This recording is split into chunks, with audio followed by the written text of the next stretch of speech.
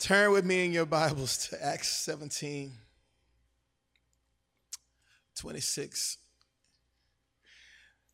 Some of you, how many of you were there yesterday? Yes, most of you were there. So, and for many of you, this is your first time hearing Matt and I. For many of you, this is your first time hearing Matt and I share this story together. And so, it messes me up when we share it together, honestly. The man makes me cry all the time, just being around him. The story is so profound. I was crying earlier during worship, and I looked over him and said, "You jerk, I love you." Because that's all he does is make me cry. Acts 17:26. It says this, "And he had made from one every nation of mankind to live on all the face of the earth, having determined their appointed times and the bounds of their habitation, that they should seek God, if perhaps they might grope for him and find him, though he is not far from each one of us. For in him we live and move and exist, as even some of your own poets have said, for we are also his offspring." Now turn me to John 17.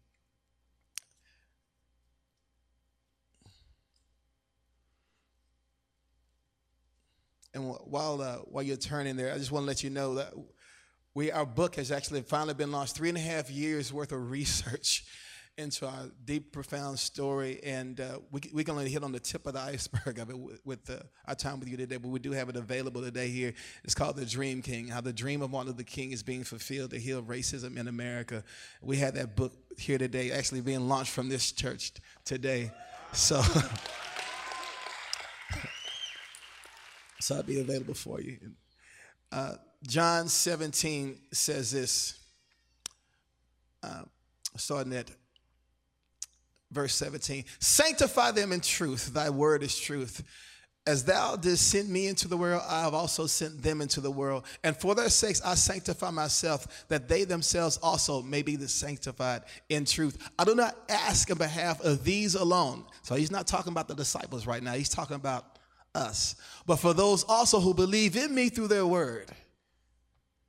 So Jesus praying this prayer, and he has you in mind.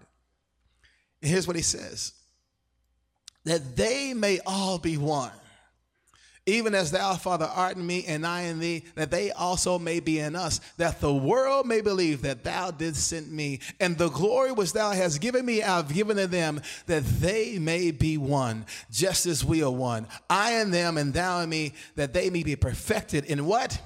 "Unity.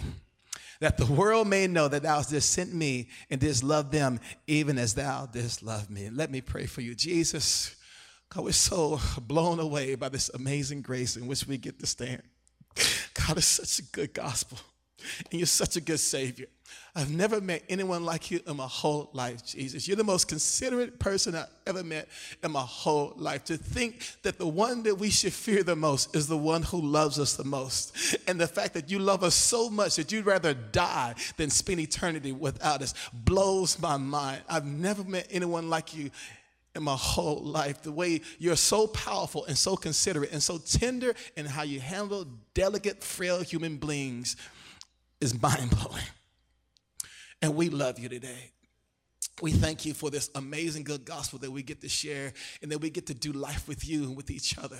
Thank you for this wonderful way that you're weaving all the tapestries of our lives together in this unending, eternal thread of a family called the household of faith. I'm so thankful for what you're doing, God. Now I ask you today, increase the household, God. Bring other people to the table of brotherhood even today. Release, Lord, the convicting power of the Holy Spirit. Holy Spirit, come. Do what you do best and what you love most to do. Make us love Jesus more than we did before we first came in here. We'll be careful to give you the glory, the honor, and praise. In Jesus' name, amen and amen. So some of y'all, if you're wondering why this old pot is up here, I wanted the same thing years ago. I was 16 years old, and I remember seeing this pot in my grandmother's backyard. And my grandmother told me when I was 15, 16 years old, she said, "Pookie," that's my nickname. Don't y'all call me that. Pookie, I believe God's going to use you with that pot. So I'm going to make sure that when I die, your daddy's going to get this pot, but I'm going to make sure this pot going to come to you because God's going to use you with this pot. Little did I know. And she told me the story how the pot was used. And my father, I corroborated the claims with my father. My father said, yeah, when I was 5 years old, I used to wash clothes in this pot. He said, but back then, they didn't have washing machines, so his feet were the agitators. So he would wash clothes in this pot. They call it trumping clothes. How many of y'all remember some of that, some of the old saints? He said, I would trump clothes in this pot. My great-great-grandmother, Harriet Lockett, would tell me the story, how they used this pot. Yeah, they used it for cooking. They used it for washing clothes, but they also used it for something else. Now, honestly, I hadn't thought much about it till I got caught up in this whole thing, fell in love with prayer and pursuing God. And that's what you're going to find out through this whole story. Listen, God has an ordained plan and purpose for every single person that's here right now. And a lot of times it's connected to the unfinished business of people in your family, in your region, even the whole nation. God has unfinished business that's connected to your life. And we're standing on the shoulders of some great people, even in our own families, let alone people in the whole country. So it's this whole thing of providence. Matter of fact, this kettle pot comes from Lake Providence, Louisiana. Nelson's Illustrated Bible Dictionary says that providence is the continuous activity of God by which he preserves and governs. It's the way God looks over seemingly insignificant things and apparent accidents. So think about it. On the way here, you have no idea how many things God stopped in terms of traffic accidents and other things. You had no idea what he stopped, right? Wars he gets himself involved in and stops them before they happen, other things. And I like the way the New Testament talks about providence. It's Ephesians 2:10 where it says that we are God's workmanship. And we're walking out the works that he prepared beforehand for us to walk in. That word workmanship is the word poema. Everybody say poema. So you hear the word poem in there, right? So think about it. You're God's poem. You're his song. But even greater than that, the word poema was a word that was used to describe a skillful tailor and a fabric maker. God has a tailor-made plan and purpose and destiny for your life. Right? And so when you look at one part of that tapestry, you see one side of it, man, it's all tattered and it's all knotted up. But every now and then the poema will turn it around to let you see what he's working on. I think that's what we are right now. We're in a place right now where the great poema itself is turning everything around to let us see what he's working on. This beautiful tapestry that he's working on. And the way you step into what God is doing, honestly, the way you step into what Providence is doing is through prayer. It's through prayer. I love what the Archbishop of Canterbury said once. He said, "When I pray, the coincidences happen, but when I don't, they don't." In other words, when I pray, the coincidences happen, but when I stop praying, the coincidences stop. What you're about to hear is this uncanny way where all these uncoincidental coincidences happen in my life and connected all of us together in a deep, profound way. So, like I said, I wasn't thinking about this pot during this particular time of my life. I began to pray for revival. And God broke my heart for revival in America. I started reading a book. I read a book by Bill Bright. And in that book, he puts a prayer in there. He said, God, give me 2 million people who will do a 40-day fast for revival in America. I said, God, make me an answer to that man's prayer. So I started a 40-day fast, liquid fast, first one ever. First day of it, somebody spray painted my neighbor's car in my neighborhood. I said, God, what do you want me to do? He said, start prayer walking your neighborhood. How many of y'all prayer walk your neighborhood? All right, if you don't, start. Because listen, everywhere the sole of your foot tread, God gives it to you. Listen, powerful things begin to happen. Even in my neighborhood, I got a chance to share the gospel with people I hadn't shared before. I got to share the gospel with people who were Muslims of the religious. Saw folks get saved. I prayed for people who were sick. I saw them healed. But greater than that, God broke my heart for revival in America. And all I could do was just walk and weep and pray for revival. I get up early in the morning and go lay at night because, I had that one little neighbor, who was like Gladys Kravitz looking through the window shade, and there he goes again. He's crying again. I don't know what it's about, but I got my eye on him. Because I was a wreck just walking and weeping and praying for revival. But little did I know, Mr. Poema was connected me to some unfinished business. So, go to this powerful prayer meeting called the Call Didn't know anybody there. But then a few months later, there was this huge prayer gathering. Not too big, but a small prayer gathering there in Colorado Springs. And I felt like, man, I need to be there because some of the people who I saw at this event was there. And so I get there, and this is where everything starts connecting. I get there, and there's this little lady named Cindy Jacobs, who I didn't know at the time. And she's praying for another man named Dutch Sheets, who I didn't know at the time. And while she's praying for Dutch, she calls up another young man named Billy Olson. She starts praying and prophesying over them that they would go to Williamsburg, Virginia, and do prayer and revival meetings. And then Cindy stops and she says, hold up, there's something to this, because Dutch, his real name is William. Because Billy, his real name is William. Does anybody know what William means? And I'm in the back of the room, and I just kind of blurted out and said, it means noble spirit, resolute protector. She said, that's right, who said that? I was like, I'm just trying to be a fly on the wall, right? So I just kind of poked my hand up. She said, you're William too, aren't you? You know, little prophet lady. You're William too, aren't you? I said, yes, ma'am. She said, well, get down here. Then she says, it's too white up here anyway. Come on down. But when I come down, listen, when William Dutch Sheets and William Billy Olson and me, William III, when the three of us get connected together, the Spirit of God falls on all three of us.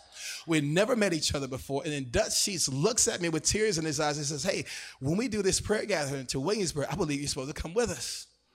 Now, honestly, I thought this would be like any other conference, any other, church camp or whatever. We're just going to exchange phone numbers, and we're never going to hear from each other again. So I was prepping my heart for that, right? But little did I know, Mr. Poema was knitting us together. And Dutch shared this powerful message. I'll share a little snippet of it with you in just a second that really connected us together. And so we started talking about the kettle and what it represented. And it turned into this prayer gathering, a prayer journey we're going to do together called the Kettle Tour. And then so he said, you know what, not only do we want to go to Williamsburg, we decided we're going to do all of New England and the Northeast and pray for revival and go to these key spots where revival broke out with Finney and Edwards and Wesley and all that. He said, but we need to pray for confirmation, of course, but I think this is the Lord. So I said, God, do you really want me to do this prayer gathering with this guy? And so here's what happens. Dutch finally sends me the names of all of the cities that he wanted to go to on this prayer journey. And when he sent them to me, all of them, except for about two, were names of streets in my neighborhood that I've been prayer walking. For example, went to Jamestown, the original settlement. Jamestown Court was across the street from me. Went to Princeton University. Princeton Street was 2 streets behind me. Went to Hanover, New Hampshire. Hanover Street was next to Princeton Street. Went to Dartmouth University. Dartmouth Court was 4 streets down. Went to New Haven, Connecticut. New Haven Court was 1 street down on the left. Went to Gettysburg. Gettysburg Street was around the corner from me. Literally, I could go on. And after I had the cities represented, I had the region represented. For example, went to the Chesapeake Bay Area, and they used to call that whole area the Chesapeake. And at that time, I lived on Chesapeake Street. So why would God do this with a white man named Dutch and a black man named William III? Well, it turns out that the Dutch, that nation, they were the first ones to send slave ships into America in 1619. Next year marks the 400th year anniversary of that. Matter of fact, August the 25th. William III, that king from England, was the first king from England to send slave ships into America. God was saying, I want to use your relationship to show that I want to reverse the effects of yesterday's pain. He turned around the tapestry just a little bit so we can see exactly what he's working on. See, God has made from one blood many nations and determined the bounds of our habitations time beforehand, the color of our skin, the families we're going to be born into, the communities we're going to be a part of, so that we can seek after him and find him, though he be not far from every one of us. You know what he means when he says, so we can seek after him? Another translation says, to grope after him. The word grope is to feel after. In other words, you ever go into if y'all grew up in with those, you had the grandmother or the big mama who had the house in the country, right? Right? And then they didn't have the light switch on the wall. Where was the light switch, y'all? In the center of the room. Yeah, in the center of the room, right? And it was always on one little string. It had a little bell-shaped thing at the end. I don't know why it was a bell, because there was no bell. It didn't ring. Right? And so if the light was off, you walk into that room and you have to go like this.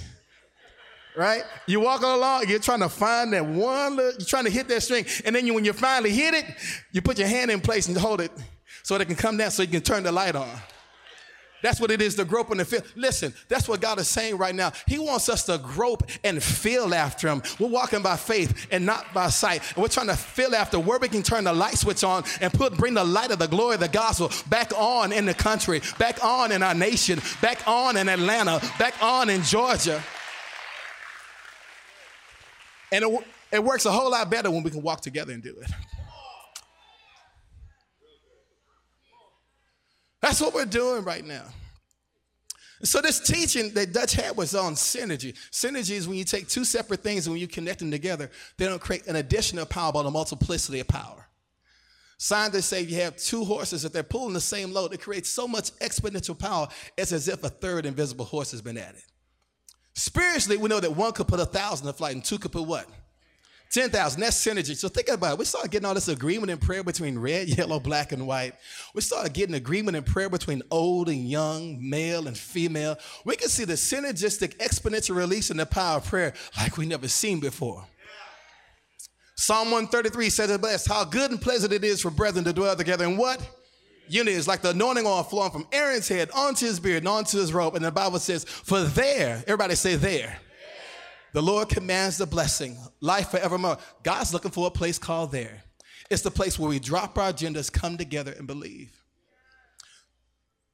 Then Dutch said this. She said something that was so profound. He said, not only can you agree in prayer with the person sitting next to you, you can also agree in prayer with the generation behind you. He talked about how he's at his alma mater, his Bible school, and he was leading the student body in prayer for revival.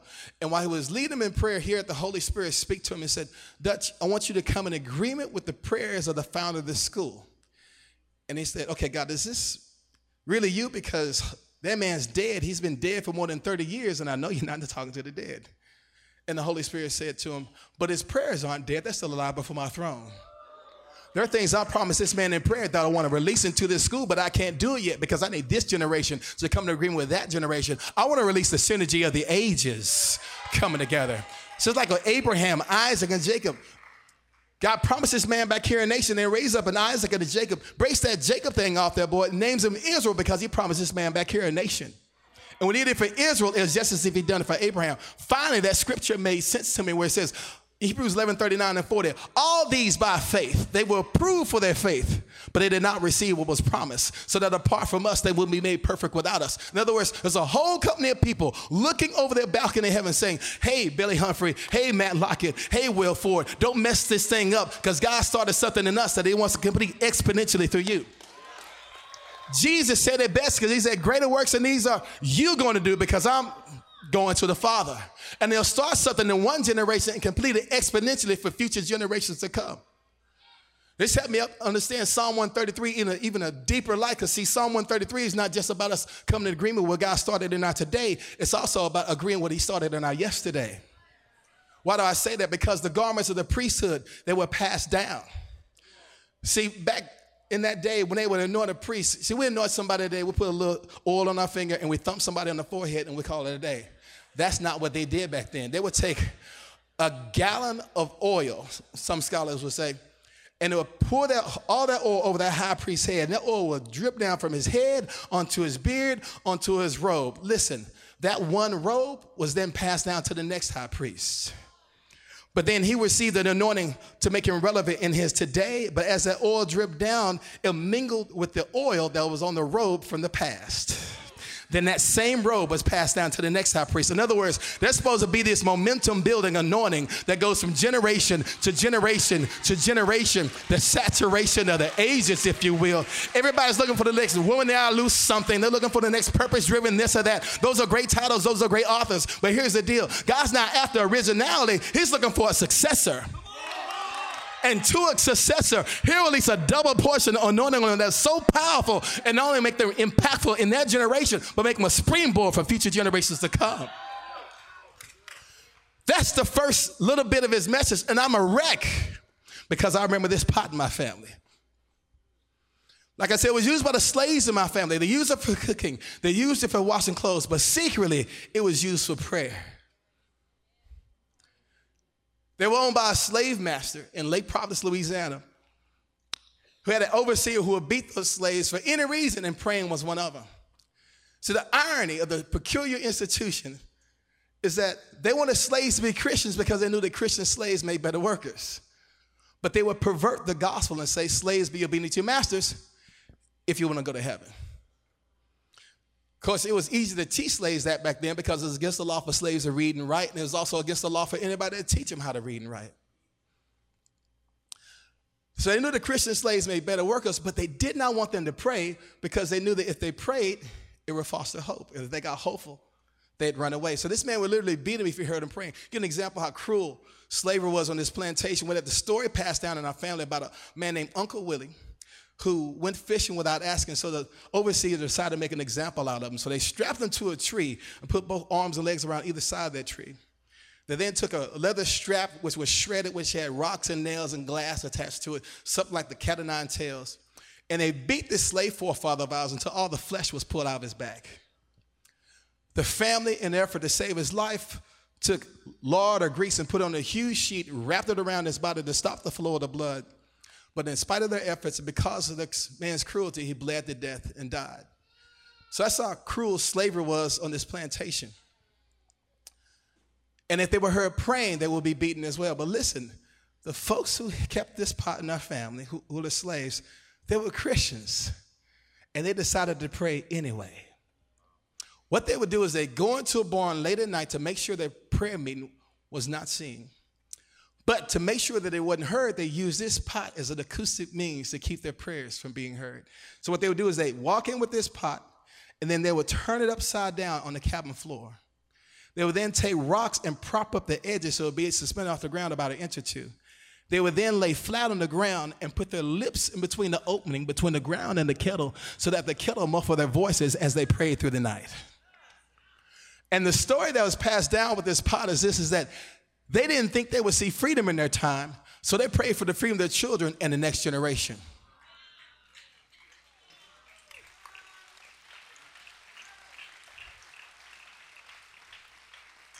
One day, freedom did come.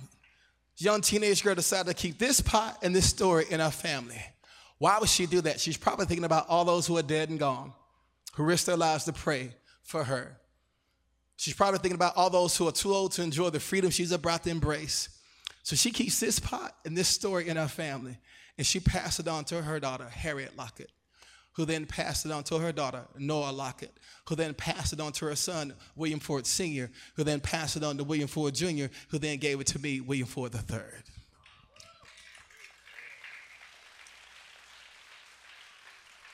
So I'm there at this conference. I'm thinking about the heart that God had given me for revival. I'm thinking about how he's made me a spiritual father and a mentor to youth. I'm thinking about this kettle, and I'm thinking, oh my God, to whom much is given, much is required. But then I think about the privilege of coming in agreement with what God started with my forefathers. I'm thinking, my God, I could come in agreement with the prayers of my forefathers for the freedom of this next generation. And I thought about the exponential results that could be released and created from that. I was sharing this with Dutch, and he says, you know, Will, I was praying for confirmation about this kettle pot. He said, God, you really want me to use some old cast iron cooking pot to represent the prayer bowls in heaven? Listen, Revelation 5:8 says there are bowls in heaven full of incense, which are the prayers of the saints. There's a prayer bowl over your family. There's a prayer bowl over your community. There's a prayer bowl over Atlanta. There's a prayer bowl over this nation. God's looking for a new generation to resource the prayer bowls. Want me to use some cooking pot to represent the prayer bowls in heaven? Dutch said his Bible fell open to Zechariah 14:20. Part B of that verse says, and the cooking pots in the house of the Lord. So it'll be like the bowls before the altar. So here's this cooking pot that's called up for prayers the same way as a bowl in heaven that catches our prayers like incense. Then Dutch said this. He said, wouldn't it be just like God in his justice and irony? They used the prayers of a slave generation to free a nation up for revival again. I'm glad he said generation, because it wasn't just black Christian slaves praying, it was white Christian abolitionists praying as well, who knew that any person who was a slave was a Christian. They knew that person was their brother. They laid their lives down for each other. Many had their houses burned. They were shot. They were killed. They were lynched because they chose to suffer with the people of God rather than compromise and wicked slavery. And it was the prayers of that godly remnant of white Christian abolitionists and black Christian slaves that prayed into being the first and the second great awakening. Had it not been for those revivals, slavery would have never ended in this nation. And I learned something from those abolitionists. They were willing to lay down their lives for somebody who didn't look like them because they knew they were connected because of the blood of Jesus. That's why I love to tell people, see, if my ancestors have been Muslims or Buddhists, I have connection to this part of its history. But because they were Christians, listen, not only these my ancestors and forefathers, they're yours too. In other words, I'm just as much a spiritual son of Charles Finney and Jonathan Edwards as you are Martin Luther King and William Seymour. And when we come together in that kind of unity, that kind of agreement, something powerful happens. The oil begins to flow. Anointings begin to mingle. Breakthroughs get released. A commanded blessing finds a place to rest. This is the prayers of that godly room that prayed into being the first and the second great awakening. There was a Supreme Court law back then called Dred Scott, which said slaves had no rights. But because of revival, the hearts of the people in the nation was so powerfully changed and transformed, that law was broken in the hearts of people in this country. Everybody thought it was settled law. All of a sudden, it was eradicated. So listen, the same God who broke the power of Dred Scott, he can break the power of Roe v. Wade. He can put an end to systemic poverty. He can stop our schools from being a pipeline to prison. He can shut down mass incarceration. He's just looking for a new generation of people who will drop their agendas, come together, and believe.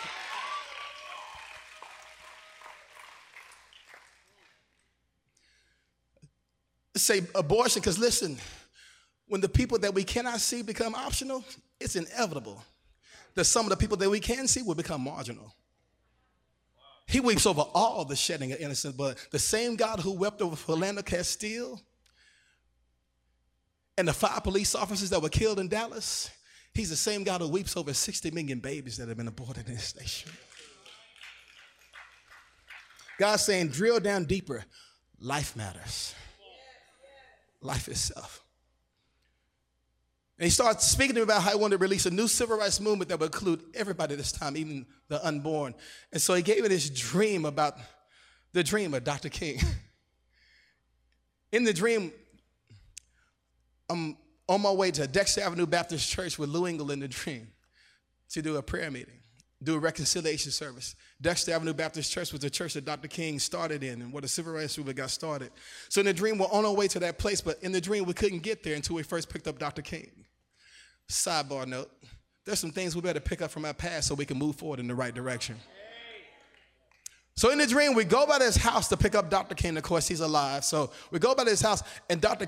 King comes out, and he has this huge white duffel bag with him, which had black handles on it.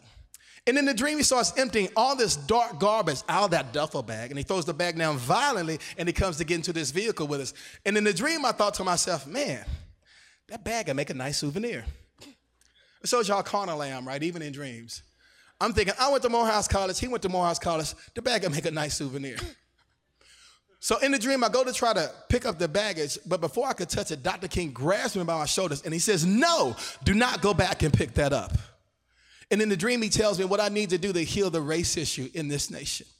I just begin to weep. I wake up from the dream. I didn't even realize that I've been weeping in intercession the whole night. My pillow was soaked with tears. I shared the dream with my friend Lou Engle. He begins to weep. We're like, God, what's the interpretation? I said, God, remind me, what did Dr. King say to me? And then the Lord said to me, William, the white bag with the black handles, that would be your interpretation. And I realized I knew exactly what my baggage was. So I know what it's like to be 13 years old and come out of a convenience store with 3 of my friends and have a carload full of white guys chase us and call us the N-word and say they're going to shoot and kill us just because they wanted the joyride. They did that for over an hour and a half. I know what it's like to be 19 years old and be in a grocery store, and a plainclothes cop falsely accused me of shoplifting. When he couldn't prove it, he began to say ugly things to me to provoke me into a fight, so I retaliate. I know what it's like to be in my 30s and get my first home in a nice neighborhood, but the same police officer for the first 3 months, at least twice a week, stopped me for just driving while black. I know what that's like. But you know what I had done? What I had done, those only 3 encounters, I put that on every single white person in that region and every single police officer. I put those particular instances up on them. Basically, I fell prey to the accuser. Revelation 12 says that the devil is what? The accuser of the brethren. You know what that word accuser there is? It's the word kategoros. It's where we get the word category. In other words, the diabolical plot of the devil is to get us to stereotype and categorize each other so that when we have one bad experience with one person, we put that on everybody else that looks or reminds us of them. God is saying to us, get rid of your bitterness, get rid of your unforgiveness, get rid of your resentment, get rid of your guilt manipulation, get rid of your white baggage so we can all get a new vehicle that can bring revival and justice for everybody. So the question God has for all of us today is this: what color is your baggage? Get rid of it, because we need each other, because only a united church can kill a divided nation. So we actually had this prayer meeting there in Dexter Avenue Baptist Church. I had this big 600-page book with me called Testament of Hope, all the writings and speeches of Dr. Kingston. All of a sudden, it just falls open to the I have a dream speech. I get to this part in the speech where he says, I have a dream that one day the sons of former slaves and the sons of former slave owners could sit together at the table of brotherhood. And for the first time, I started praying for the family that used to own us. Praying for the family that owned Iskeldo. So Lou asked me, hey, we're doing this prayer gathering January 17, 2005 at the Lincoln Memorial. It'll be MLK Celebration Day. Bring the pot, share this dream, tell your story. But little did I know, Mr. Poeme was connecting me to some more unfinished business. Matt Lockett, dear friend, come on up. Share your heart.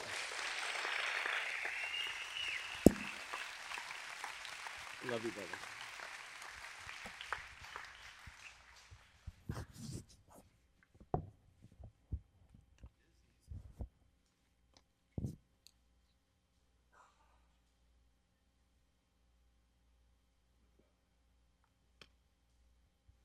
Got it.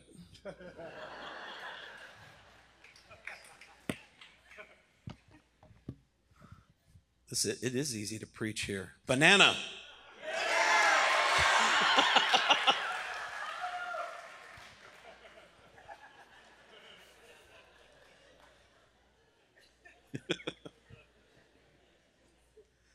This is exciting.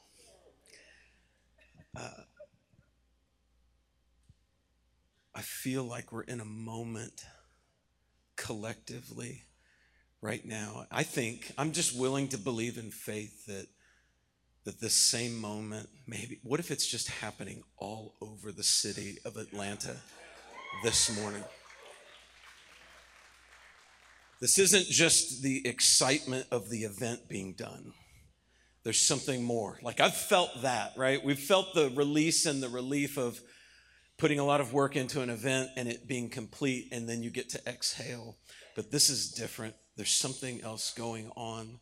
I went up on top of that rock yesterday.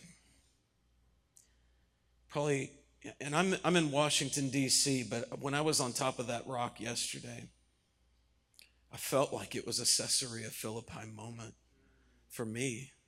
I don't know how it feels for you, because maybe you've been there before, but that was my first time there.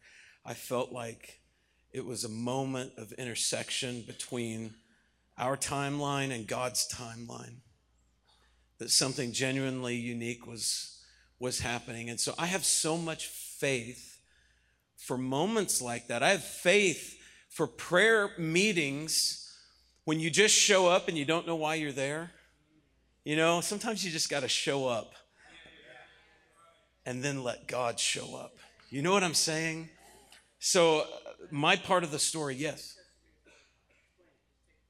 So Matthew 16, he wants me to explain what I mean by Caesarea Philippi. In Matthew 16, Jesus takes his disciples up north, and they go to this place. It says that they come to the district of Caesarea Philippi, and that's where he says, who do men say that I am?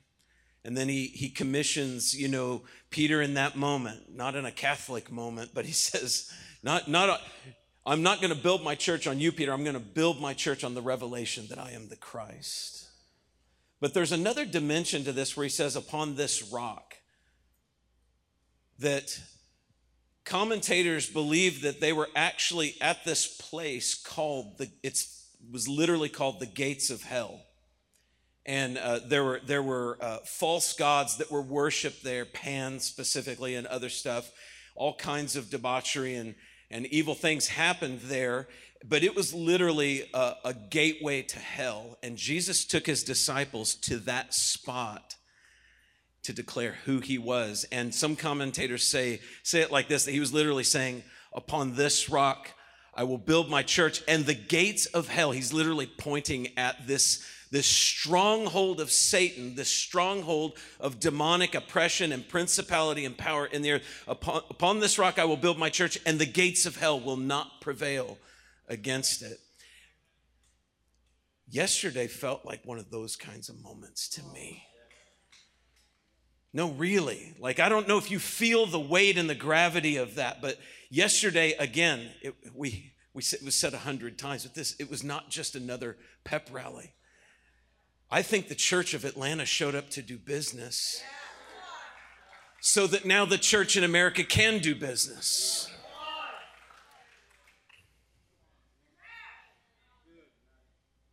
So Will brought the story up to this moment. It was January 17th, 2005 in Washington, D.C., actually on the steps of the Lincoln Memorial, the great emancipator.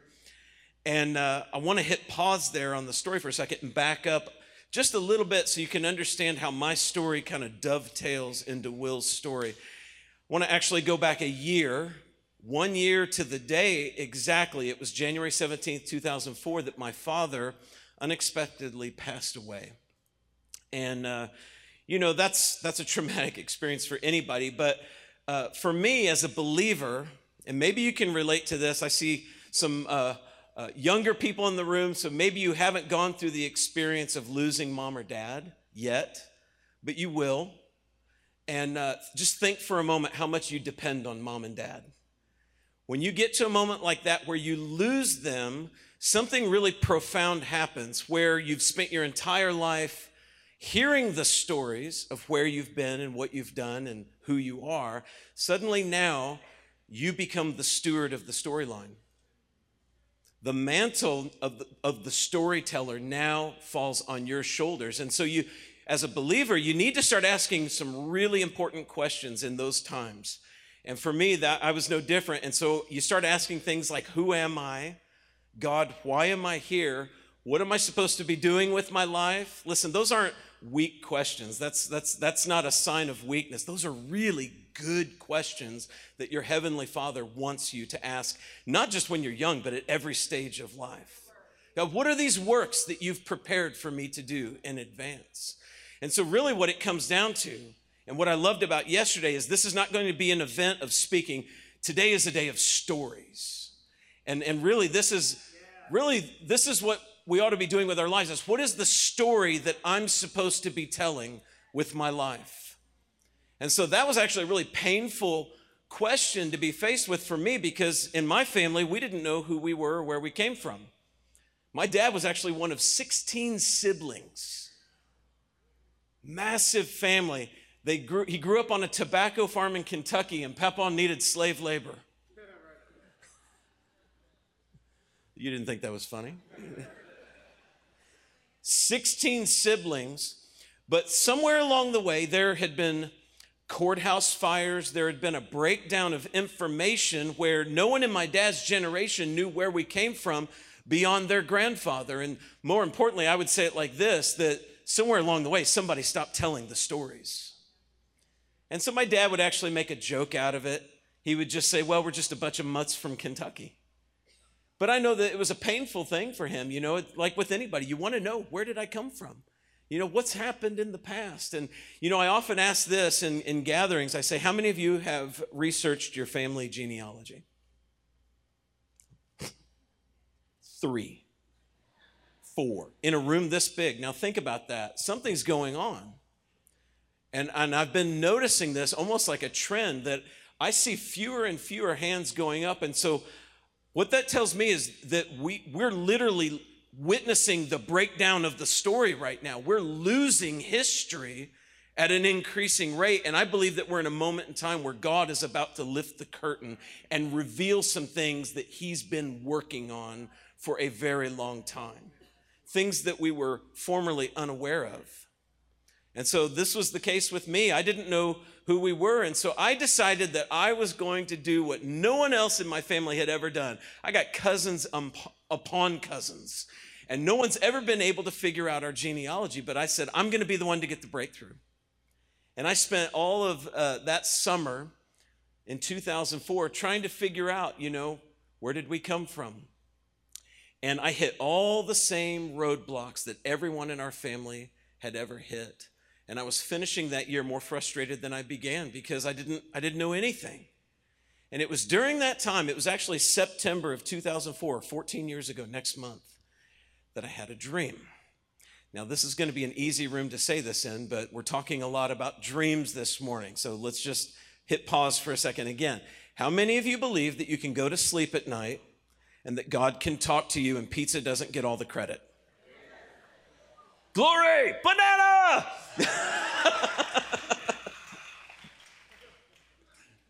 This is going to be so weird on the web stream. Why are they preaching about bananas? So I had a dream during that time, and I won't go into the dream in detail, but I had a dream about the ending of abortion in America and how God was going to bring that about through day and night prayer. And in my dream, there was a man named Lou Engle. Now, let me tell you why that was strange for me. Number one, I didn't know anything about prayer. Everybody thinks they know something about prayer until you show up in a real prayer meeting. Then you realize, I don't know nothing about prayer. Somebody over here knows what I'm talking about. To me, listen, I got saved when I was 15 years old, and you think you know about prayer, but prayer is what you do on Wednesday night from 7 to 8 p.m. You spend 45 minutes talking about somebody's grandma with a broken hip, right? And 15 minutes praying for God to give her strength to endure her affliction. So many of us can relate to that, right? That just, you think you know that's what prayer is. But so I didn't know anything about prayer because of what I saw in this dream. But the other thing is I didn't know Lou Engle. I didn't know who Lou Engle was, and I didn't know anything about abortion. Now, I say that, and that's important because for me, like I said, I've been a Christian most of my life, but abortion was one of those things that I was content to just let other people focus on that. That's important to them. It's not important to me. Other issues are important to me, right? And so we kind of allocate it, right, to those noisy people way, way over there. And I was one of those. I didn't know anything about it because I didn't want to know anything about it. I'm just being really honest with you. But I couldn't get away from this dream. It was wrecking me. I actually say that it was haunting me because it wouldn't go away. I would wake up in the morning and it was the first thing I was thinking about. I would go to sleep at night. It was the last thing I was thinking about. You wake up the next day, wash, rinse, repeat. And so this went on for a couple of weeks. By then, I found out that there was this real guy named Lou Engle, and he was really doing something with prayer. And I told my wife, I said, I think I'm supposed to do something with this dream. What a strange concept that you would have a dream that would demand that you do something about it. But God was beginning to tell a story, and I was beginning to pay attention. And so I told my wife I was supposed to do something, and she said, what do you mean? What do you mean do something with it? And I said, well, clearly I have the word of the Lord for them. So I'm going to try to get in contact with them, and I'm going to drop that off at their door, and then I'll be done. So through a friend of a friend of a friend, I got the phone number of somebody who worked with the Lou Engle. How many of you know Lou Engle? Yeah. Come on. And I called him unannounced on the phone, and I said, hi, I'm Matt. I don't know you, and you don't know me, but I had a dream. And he goes, really? What was your dream? I totally didn't expect that. He totally took me seriously on the call, and so I told him the dream, and he said, this is very interesting. You've just dreamt exactly what the Lord has sent us to do. We're going to Washington, D.C. to pray for the ending of abortion. They had just, if you've heard Lou tell the story, they had just finished the 50 days and nights back in 2004, and the Lord was sending them to D.C. He said, we're going to do a gathering at the Lincoln Memorial on MLK Day, in January. Maybe you should come there. God might have something for you there. Maybe some of you, I'm just willing to believe that there were people all over the state of Georgia that God said to them, just come to Stone Mountain. Maybe God will have something for you there. You just show up. And so I was one of those that, I needed confirmation. God, do you really want me to do this, right? You lay out your fleece. Do something, God. Do something supernatural. Prove it to me that it's you. And so I was standing in the kitchen one night, and my oldest daughter, she was 10 years old at the time. My wife was pregnant with our youngest. But my 10-year-old daughter, Taylor, she liked to read children's books to her younger brothers. And she walks into the kitchen one night, and she says, she just had a strange look on her face, and she said, Daddy, I think I found something. And I thought, what a strange thing for a 10-year-old to say. And I go, well, tell me what you mean. And she has a book with her. She said, well, I was reading this book to my brothers, and it has something in it, and I think it's important. And I said, well, show it to me. And she opens it up, and it's a book by Dr. Seuss called Horton Hears a Who. And she says, there's this line repeated through the book that says, a person's a person, no matter how small. And I thought, well, that's interesting. That very night, I opened my email, and I have one of these like mass email blasts from Elijah List or whatever it was, and it was a guest article that had been written by a man named Lou Engle. And he was talking about how they had received a word about how God was going to, there was a dream about how God was going to use an old children's book from the past to galvanize a new generation to stand for justice for the unborn. And it was the book from Dr. Seuss, Horton Hears a Who. But God, if this is really you, I really need confirmation. Amen or oh me, right? So I look back now and I realize that God wasn't just inviting me into a story. I saw now that this was a multi-generational story that God was bringing us into. See, I decided that I was going to go to D.C. for this gathering and just show up. I didn't know why. My wife couldn't travel with me, so I decided to take my 10-year-old daughter with me instead. And it was the couple of months that I had to prepare for that. Listen, I had one prayer that I was praying. I had gotten a recording of Lou Engle preaching, and I don't know what the message was, but there was this one line that he said in that message that has stuck with me my entire life since then. He said this. He said, what moves you? What is your passion? Stay close to the burning bush in your life. What burns in you and never goes out, when you find something like that, draw close to it and you'll hear your name called. Of course, he's talking about referencing Moses. Here's Moses just going about day after day, 40 years on the backside of the desert, taking care of somebody else's sheep, right? But then one day is different than all the other days. One day there's this bush that's on fire. That's not what's strange. I think Moses had seen a lot of burning bushes.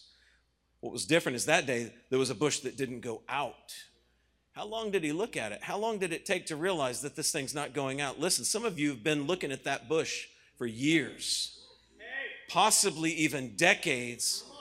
And be thankful that God has the ability to set that thing on fire in your life and it doesn't burn out.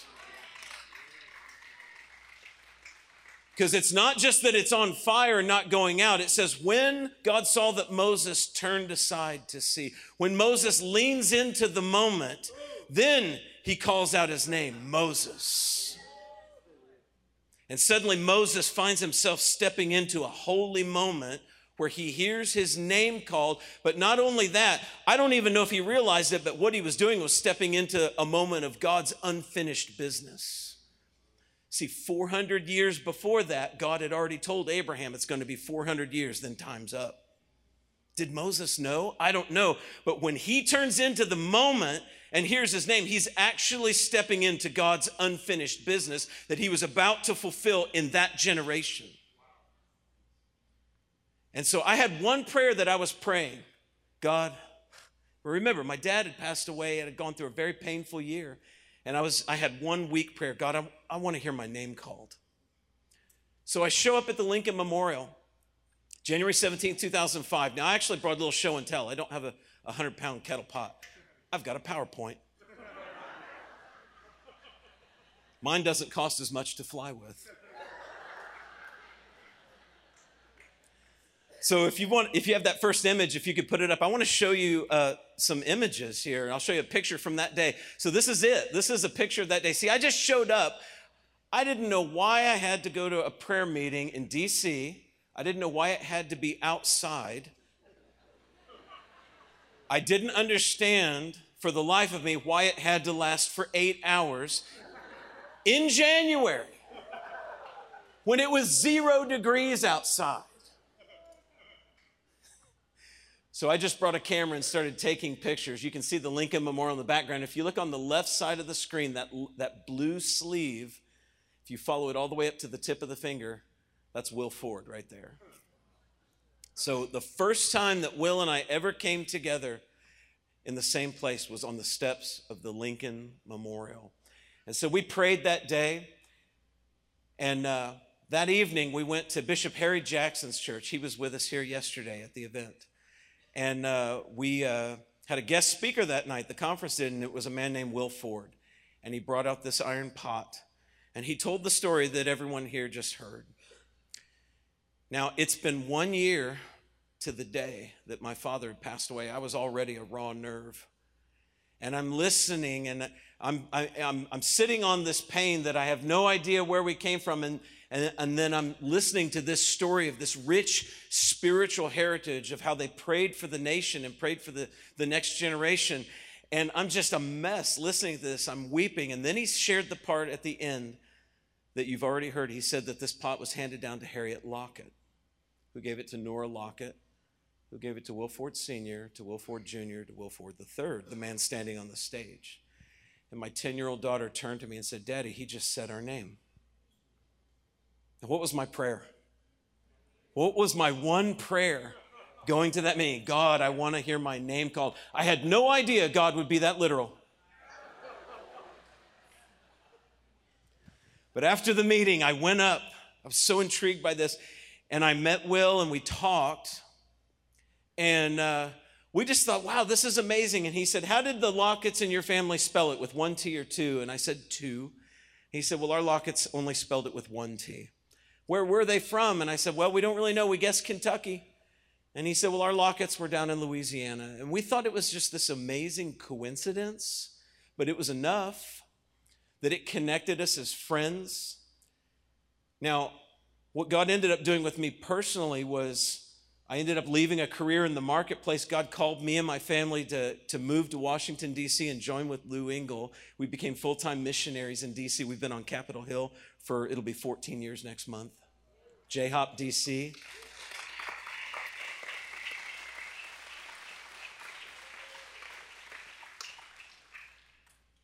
But this connection that God made between Will and I, we just became friends and covenant brothers, and we began to run together and just do life together as best we could. Began to participate and lead prayer meetings around the nation, praying for revival, praying for racial healing, praying for the ending of abortion in America, just contending for the next generation. And just doing life together and trying to love each other well. I kind of think that's how this is supposed to work. So, fast forward. I was in D.C. and my family was there, and God gave us a dream at the very beginning of J-Hop, and I want to share that dream with you because it's very important to the story. So God had sent us there to pray for the ending of abortion originally, but he gave us this dream that gave us very vivid language. So that it was this. In the dream, there was a huge building that was filled with courtrooms, and we were being led from one court to the next. And this pathway led all the way to a huge room, and on the door it said Appomattox Courthouse. And in the dream, the Lord made known, he says, "Either you deal with Roe v. Wade in your courts, or I'll deal with it in mine." So you can understand, like, that dream has always been very, very sobering to us, because obviously that's referencing the American Civil War. If you don't know what Appomattox Courthouse is, let me give you a little American History 101. Listen, I went to art school, folks. I slept through government class, I slept through social studies, and I slept through history. All right, so I can relate. So let me just tell you a little bit about Appomattox Courthouse. See, 1861 to 1865, this nation fought a bloody civil war. New estimates say that 750,000 people lost their lives in that war, brother against brother. So we get to March of 1865, and up here in the state of Virginia, General Lee is holed up in Richmond and Petersburg, and the Confederate Army is there. The Union Army has put a siege on them in those cities, and then they break through and they begin hot pursuit across the state of Virginia. So Lee is trying to get to a place where he can get to resources. His men are starving, they're running out of ammunition, and they get to a little place called Sailor's Creek in the middle of the state. And when they get there, they get stuck and they can go no further. And so he turns the cannons around and they make this last stand in battle. And the last battle of the Civil War was fought on April 6th, 1865. 3 short days later, he surrenders at nearby Appomattox Courthouse. And so that's what people are most familiar with, is that there's a farmhouse there. Lee surrendered to Grant at Appomattox Courthouse. So the reason that's so sobering is for God to use Civil War language with us in terms of praying for the ending of abortion. We understand this is an issue of bloodshed in America, that the same God who wept over the shedding of the innocent blood of the African is the same God who weeps over the shedding of the blood of the baby in the womb. And we have had this prayer all of these years. God, we don't want to go back to another Appomattox. You understand what I'm saying? God, give us opportunity and the chance to deal with this in our courts. That's why we have to contend for the judiciary. We have to contend for the Supreme Court. Right now, even, we have to contend for the Supreme Court. And so we've prayed this all these years. God, we don't want to go back to Appomattox. Well, now, fast forward a little bit. It was a few years ago. Lou was going to do one of these large call events in the state of Virginia. And so he called me and he said, if we're going to do this in Virginia, first we have to go to Appomattox and pray. See, we'd never actually gone there together and prayed. And so we knew we needed to beforehand. So we went there, and you can actually go in the McLean farmhouse where the surrender took place. And we prayed for, at that time, we prayed for President Obama. We prayed for revival in America. We prayed for the ending of abortion. And then when we went to leave, there's a visitor's center. And we went in, and Lou and I stepped up to a bookcase side by side. And he grabs the first book off the shelf that caught his eye and opens it to the first random page. And I have an image of it I'd like to show you, if you could put that up. It's called The Last Shot, The Battle of Lockett's Farm. Lou let out a shudder and asked me, what is this? And I had no idea. I said, I don't know. So I bought the book. I began to research this topic. What I found out is that last battle of the Civil War, when Lee made that last stand, it was in the front yard of a family named Lockett. It said that he could go no further, and he turned his cannons around in the front yard, and then the Union Army emerged from the trees in the backyard, and the historical account says that, as you can see, the Lockett farmhouse was all that stood between the two armies. And so I'm stunned by this. And I'm thinking, this has to mean something, because I'm in another holy moment where I feel like I'm hearing my name called, literally, again. But God, what does this mean? And it was about that time that my brother, my older brother Bob, he actually got the breakthrough on our genealogy. Where we've always failed in the past, we got together and he said, I got us all the way back to 1645. We came in as settlers through Virginia. And I thought, wow, if I got a Virginia story for you. And I began to tell him this story about the Civil War, and he stops me and he says, that's not that place in Sailor's Creek, is it? And I said, that is exactly where it is. He said, I just found the documents on it. That was our family. So now you get this. So after all of these years of us praying into the dream that God gave us, God, we don't want to go back to Appomattox, I find out that the American Civil War, the last battle, happened in my family's front yard. So So I did what every good red-blooded American intercessor does. You put your team in a hot van and you try to go there. Oh, everything was against us that day. The air conditioning, it was July, and the air conditioning went out in the van. That's real, folks. So I brought a picture. If you put the next one up. This is the house that's been preserved. That's the Lockett farmhouse. If we could zoom in, I could show you that it's still riddled with bullet holes. It's still covered with scars from the day of battle where it's been preserved. And there in the front yard, there's a historical marker that says, here Lee fought his last battle.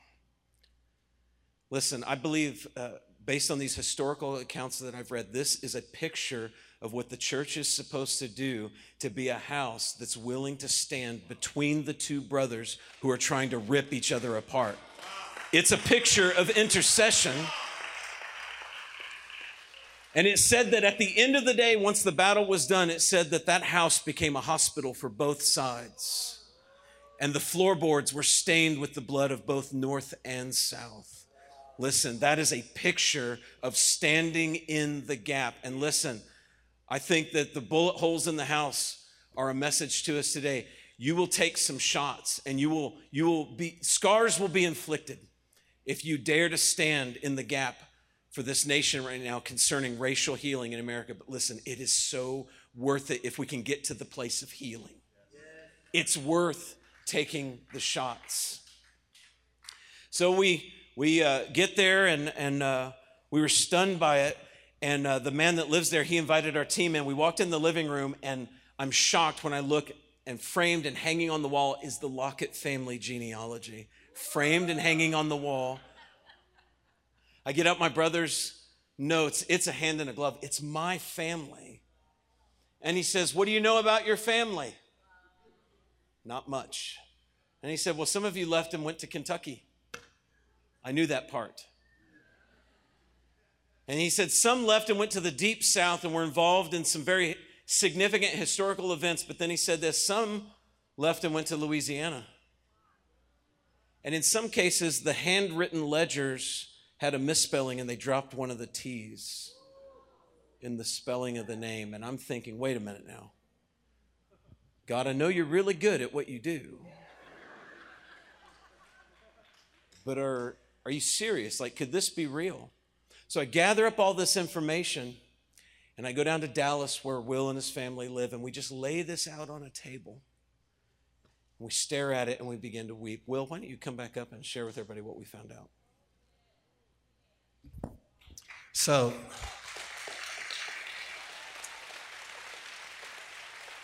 Matt's a researcher. I'm a researcher. Billy, we're researchers. And we don't like fluff. We like the real things. So we started studying this stuff out. So my oldest known family member was a man named Isaac Lockett. He shows up in the 1870 census, living in Lake Providence, Louisiana. He's 90 years old there. So 5 years after slavery, that's probably where this man was a slave. He hadn't moved because he's older. But in that census, he said he was originally from Virginia. The only Locketts in Virginia at that time was Matt's family. So we did another year and a half of research, and here's what we learned from empirical evidence. Matt's family is the family that owned my family, where this kettle pot came from.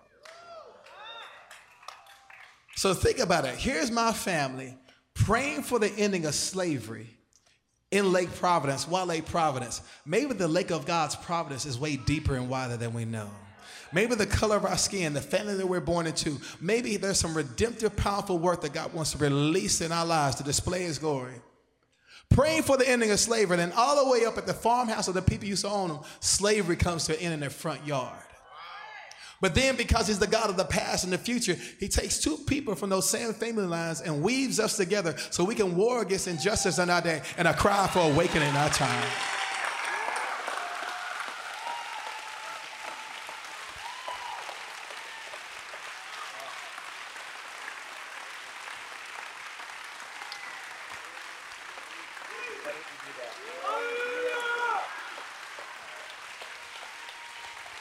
Yes, Lord.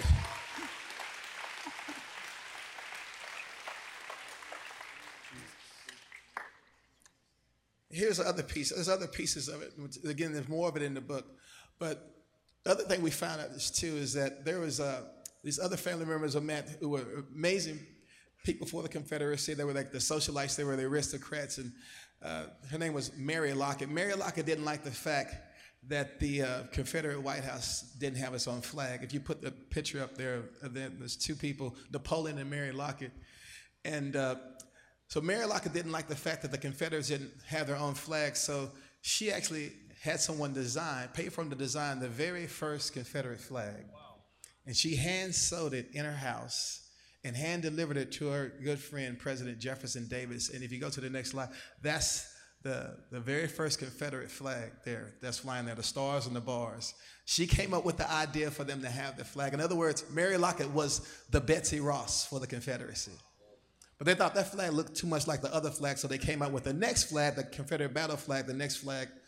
You'll see it there. But listen, but because of praying people who were praying underneath kettle pots and white Christian abolitionists who were praying all around the country, listen, through the same family where the flag of rebellion was raised up in our country, next slide, the flag of surrender went up in their front yard.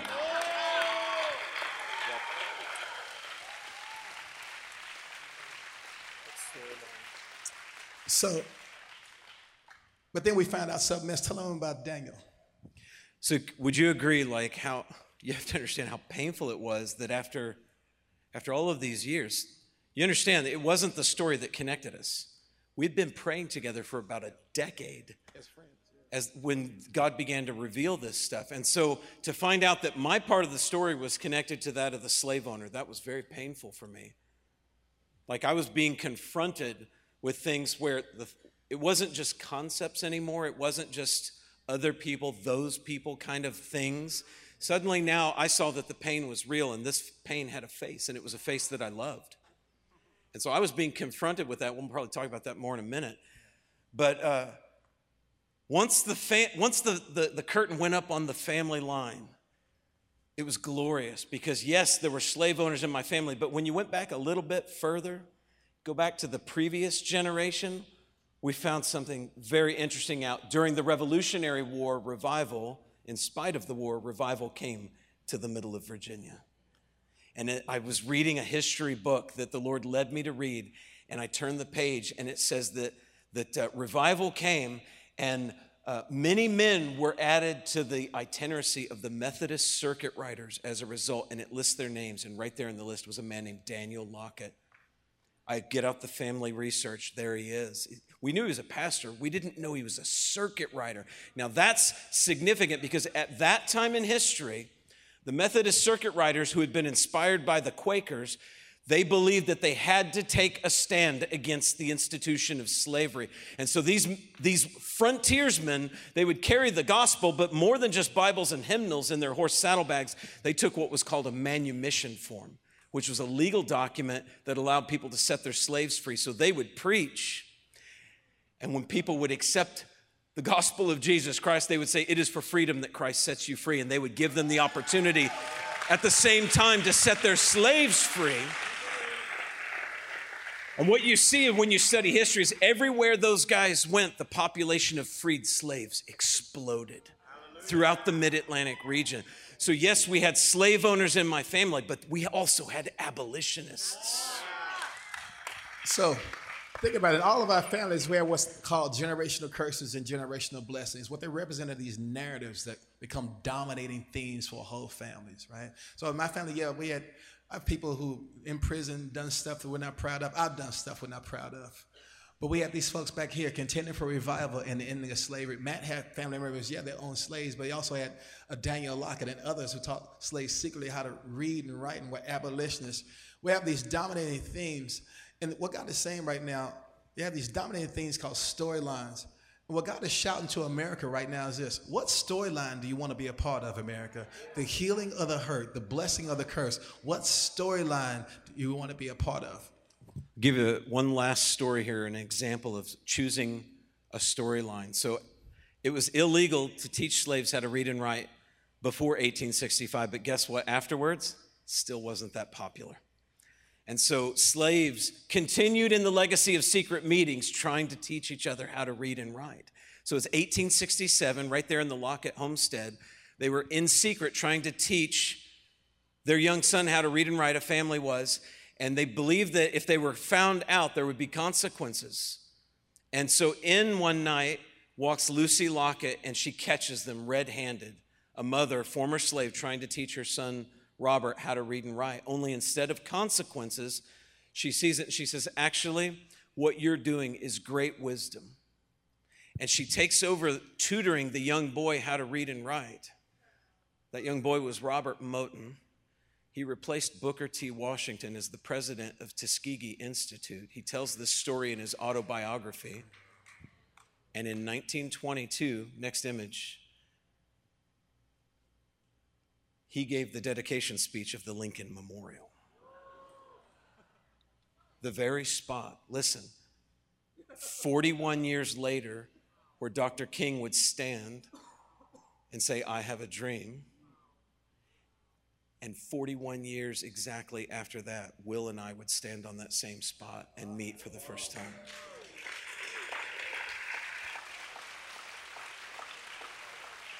So think about this. This happened to two men who were led by dreams to the Lincoln Memorial to a prayer meeting on MLK Celebration Day, to the spot where Dr. King said in his I Have a Dream speech, I have a dream that one day the sons of former slaves and the sons of former slave owners could sit together at the table of brotherhood on the red hills of Georgia. Maybe the dream speech wasn't poetry, maybe it's prophecy. Maybe there's a dream king, the King of Kings, who prayed in John 17, Father, I pray that they will be one so that your glory could come, so that the world would believe. Maybe God hadn't given up on America because he remembered the prayers of our forefathers. And maybe out of a mountain of despair, there's a stone of hope. Why do I say that? That same mountain range, Stone Mountain, that same granite stone, was taken. There was stone that was taken from Stone Mountain to create the Lincoln Memorial, where Dr. King would do the I Have a Dream speech. God is up to something, and you have no idea what y'all have ignited and released from this powerful prayer meeting. So come on, let's turn this to a prayer meeting just for a little bit. See, here's the thing. This isn't just a crazy story between Will and I. I'm willing to believe that God's about to lift the curtain and reveal that he's been a storyteller for a very long time, that all of our lives have been intricately woven together, and they've all brought us to this moment in time and in this place right now. God has prepared works in advance for each of us to do. This isn't just about Will. It's not just about me. This is about you, the life that God has given you at this time, right now. So, Father, we just pray right now. Come on. Mr. Poema, Master Fabric Maker, Lord, the storylines that you have woven together, God, we pray, God, that there would be grace today to not just stare at the knots and the mess on the backside. Lord, we spend our days looking at the knots and the mess. God, we ask you to turn it around, God, and reveal the beautiful tapestry that you've been weaving together. Lord, what you began with the prayers of our grandparents, God, what you prepared, God, even through the prayers of those generations that we've long since forgotten. God, we know that there's still prayers unanswered in those bowls. Yes, God. Prayers unanswered, God, in our family lines, prayers unanswered that you still intend to answer. God, we know that nothing is wasted.